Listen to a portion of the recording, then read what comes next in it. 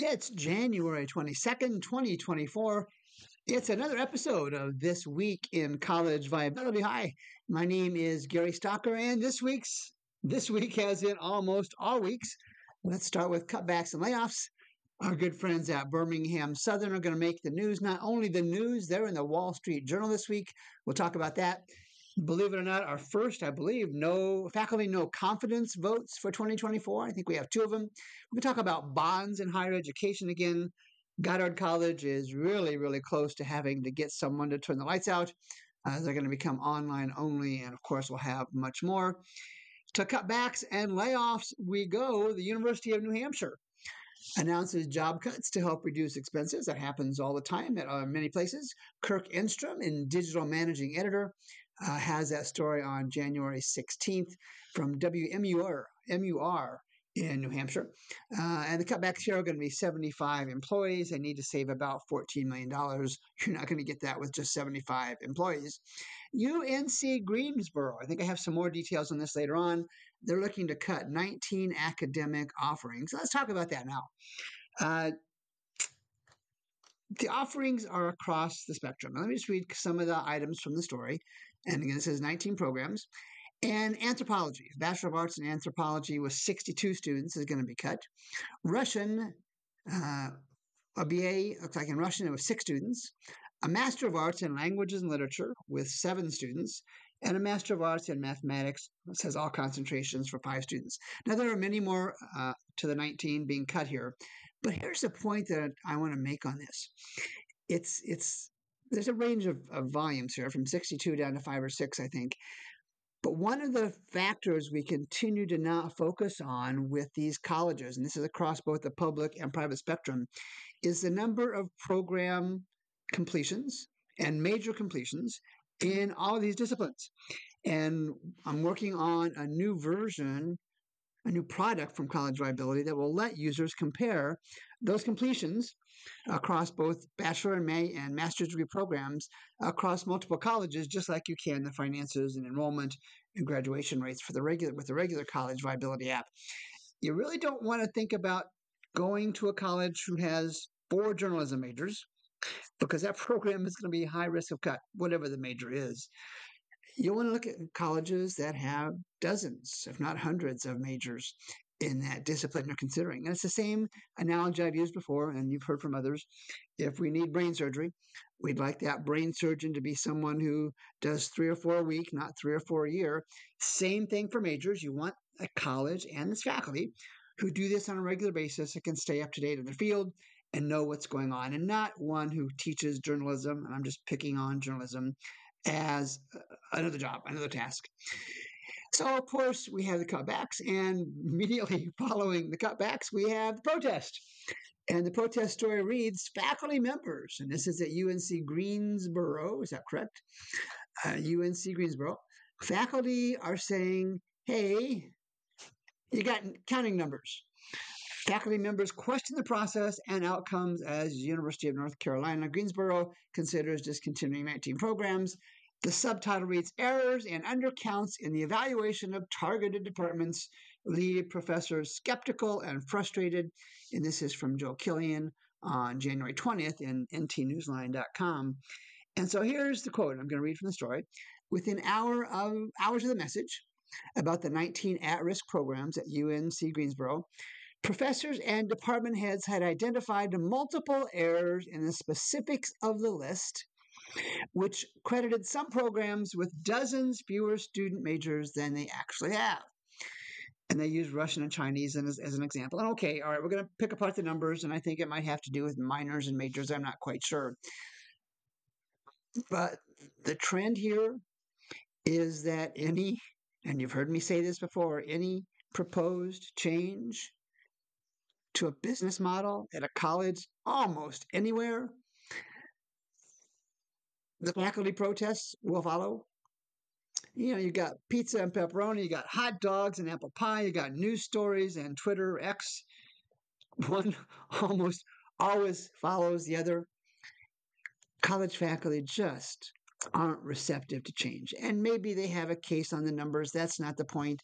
We're going to talk in a couple minutes. We're going to get back to economics It's just that these protests are expected. And I'm sure presidents, when they're making these decisions, boards, when they're making these decisions, know they're going to get the protests. It's not going to change much, if anything. And then our good friends at Birmingham Southern, and we've talked about Birmingham Southern many times. This time they made the big time. And there was a story in the Wall Street Journal last week, Melissa Korn on the 20th. This private college has been on its deathbed for 15 years. Birmingham Southern seeks new Alabama lifeline as city pushes to avoid closing of campus. And this link, like all the stories linked here, talked about here, will be in the show notes. Here's the interesting part that I pulled from the story. Birmingham Southern University President Daniel Coleman said he and the school's board will make a final call, I presume on closure or not, before April on having the fall term or not. Page 2, why Americans have lost faith in the value of college. We've talked about this before. And the subtitle reads, 3 generations of college for all in the U.S. has left most families looking for alternatives. This was Doug Belkin with a Saturday essay in the Wall Street Journal. And I should note that the Wall Street Journal stories, many are behind a firewall, so be wary of that. And this could be a tipping point story. I don't know how many folks that are considering college read the Wall Street Journal and education stories in the Wall Street Journal, but consider this conceivably, possibly, a tipping point story. And here's what Belkin writes. University governance was designed for an analog era, an aged era. Decisions are sifted through a slow, deliberative process until faculty, administrators, and trustees reach consensus. Belkin writes, the genius of the system is that it avoids the strictures of top-down control and protects academic freedom. The weakness, he writes, is that it is a recipe. It is a recipe for stagnation. The digital revolution demanded a nimble capacity for colleges, so that students could learn a quickly emerging set of skills to meet changing labor market demands. And Belkin concludes, instead of adapting, campus interest groups, that's a nice way of saying faculty, protected their turf.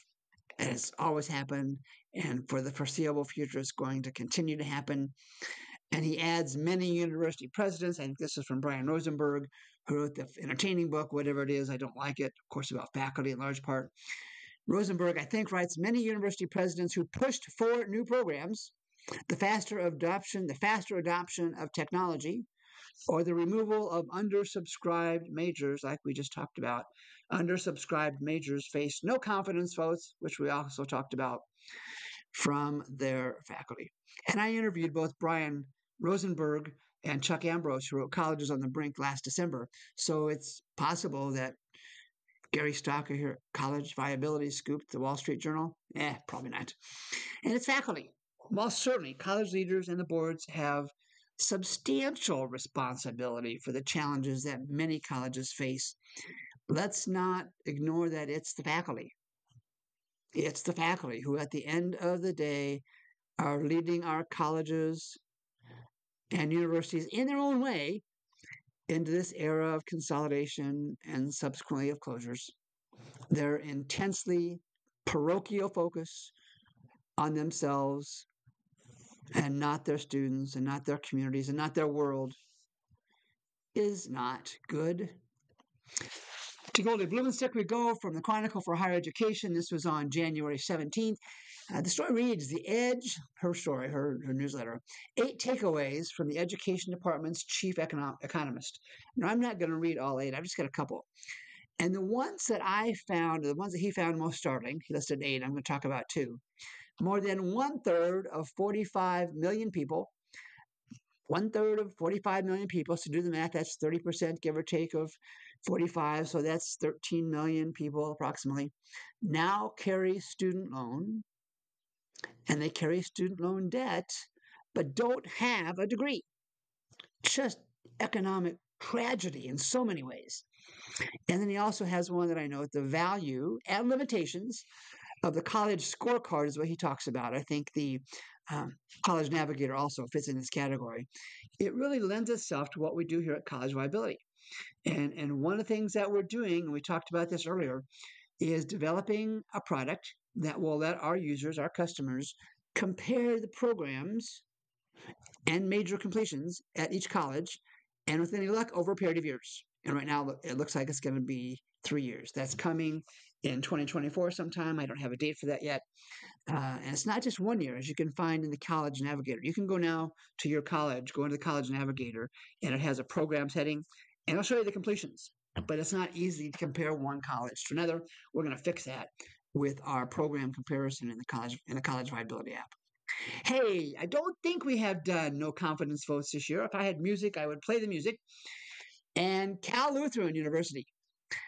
The faculty vote no confidence in President Lori Varlata. I am stunned. Isaiah Murdaugh and Tony Biasotti at the Ventura County Star have the story.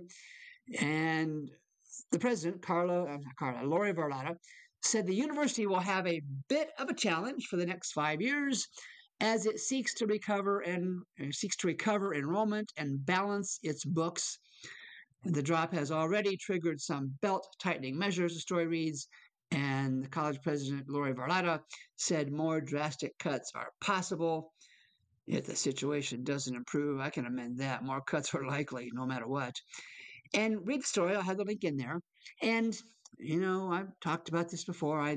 From my reading and the work and research that I do, it's probably time to start nominating someone at Cal Lutheran University. It's time to start nominating someone to turn out the last light at Cal Lutheran. It may not happen soon, but it can't possibly survive with its current business model. Hey, and if we have one no confidence vote, let's have two. Jessica Harkey and Keith Fonow from the ConnecticutMirror.org. It's like a website. This is from the quote I'm going to read is from the Eastern Connecticut University president, I believe. And the quote reads, "This vote was the culmination of conversations I have had with faculty leaders throughout the system." I'll save my sarcasm on that. "There's a real concern about the direction of higher education in Connecticut, in particular for the students we serve." Okay, that's touching, said William Lugo, the Eastern University Senate president. "It's a system that is here to serve all students, and especially those from Connecticut, regardless of income. All students," he goes on, "deserve the opportunity to attend a quality in-person," interesting part, "a quality in-person," no reference to online, "in-person higher education institution. However," he concludes, "the direction the system is currently headed threatens such a possibility. The Connecticut state system needs a new direction," is how the quote wraps. Dr. Lugo, this is basic economics. This is supply and demand. There are too many college seats in Connecticut and throughout the country, and not enough students willing to invest the time or the money to sit in those extra seats. There's not a no confidence resolution, Dr. Lugo, in the world that will change that basic economic fact. A quick merger announcement, a quick merger story. University of Redlands announced a merger this week. It was two small liberal arts colleges in California. Good for them. They're taking a really small step for mankind. Two small colleges is probably not enough. Mergers, in my mind, need to be to scale something along the line of 10 to 12 to 15 to 20 colleges. It will happen. I don't know how soon that will happen. And then I think I talked about bonds last week. I'm not sure. Check my notes. But I have a story about a struggling Midwest college strikes a deal with bondholders. This comes from Amanda Albright and Nick Corollo, from Bloomberg. And Lake Erie College, we've talked about them before, which has 700 undergraduate students, is the latest small college to see its financial struggles extend into the municipal bond market. Lake Erie College sold about 30 million in bonds in debt in 2019 to finance a barn and other projects at its equestrian center. And then Lake Erie College did not meet a required debt service coverage ratio. It's a financial term, it's a common one, which is considered an event of default. This is according to regulatory filing. The school also only had 7 days cash on hand. That's scary. 7 days cash on hand in fiscal 2023. While it was required by the covenants in the bond, it was required to have 25 days as part of the bond deal. So the school entered into a forbearance agreement with the bondholders, and as part of that forbearance agreement, the investors holding those bonds agree to not take certain actions against the borrowers, like Erie College, or such as demanding immediate repayment. That gives the stressed borrowers like Lake Erie College and many, many other private colleges time to shore up their finances. That's probably a pipe dream. And the story concludes with the specific terms of the agreement have not yet been disclosed. And this is almost certainly happening. It is happening at many, many other private colleges. They're just so far able to stay above the media radar. And in my conversations with bond experts, they suggest the frequency of these covenant defaults will increase. Whether bondholders call their loans due or not is another story in its entirety. And then our final story for the week has to do with Goddard College in Vermont also. Interesting trend there. Will become online only, temporarily, at least. And this was Ann Wallace Allen for 7 Days Vermont. I think it's a web news service. And I'll read from her reporting. Goddard College in Plainfield, Vermont will eliminate its on-campus residency programs this fall and lay off dozens of members of staff in an effort to stay afloat. The online model is just an experiment and not necessarily permanent, President Dan Hokoy said when he described the upcoming changes to the college in a letter last Friday. And he references the same thing we hear from every other college president. Inflation and increased maintenance costs continue to make it progressively more difficult to maintain a fully operational campus, blah, blah, blah, blah, blah. Now, it is important to note, and to be fair, that Goddard's model already includes distance learning with occasional residencies. So this isn't the traditional model with students living on campus for 15 weeks, 18 weeks out of a year. It looks like in the case of Goddard, it became too expensive in some form or fashion for these colleges to come to campus for 8 days. So they're going exclusively online. What impact that will have on their enrollment and their capacity to charge profitable tuition rates remains to be seen. So is it time to turn out the lights? Not today, but it's probably not too far off. And then when we look at this week's news, and I'll say it again, college is a worthwhile investment of time and resources. Absolutely no question, not for even a second. But that investment should be in the colleges first, those with a demonstrable financial health.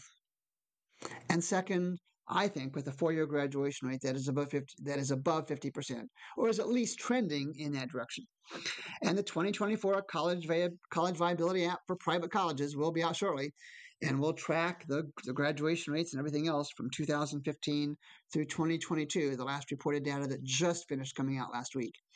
And there will also be institutional versions with about 30 comparisons, kind of the high-end version for leaders and boards, along with special versions that we're going to also continue in 2024 for faculty and staff, for students and their families, and both will have just a smaller number of important reports for those groups. And for faculty, use the College Viability app to prepare for your conversations with your leadership teams. Don't go in blind. Don't try and figure out iPads yourself. Don't try and figure out financial statements yourself. Use the comparisons we make available in the College Viability app and go have those conversations today. Should have been yesterday. And then for students and families, grab But I'm going to make an affordable copy of the app just for your purposes to make sure the colleges you are considering are financially capable of providing you with the college education you desire. Hey, that's a wrap for the January 22nd, 2024 episode of This Week in College Viability. My name is Gary Stocker. Let's do this again on January 29th. We'll talk to you then.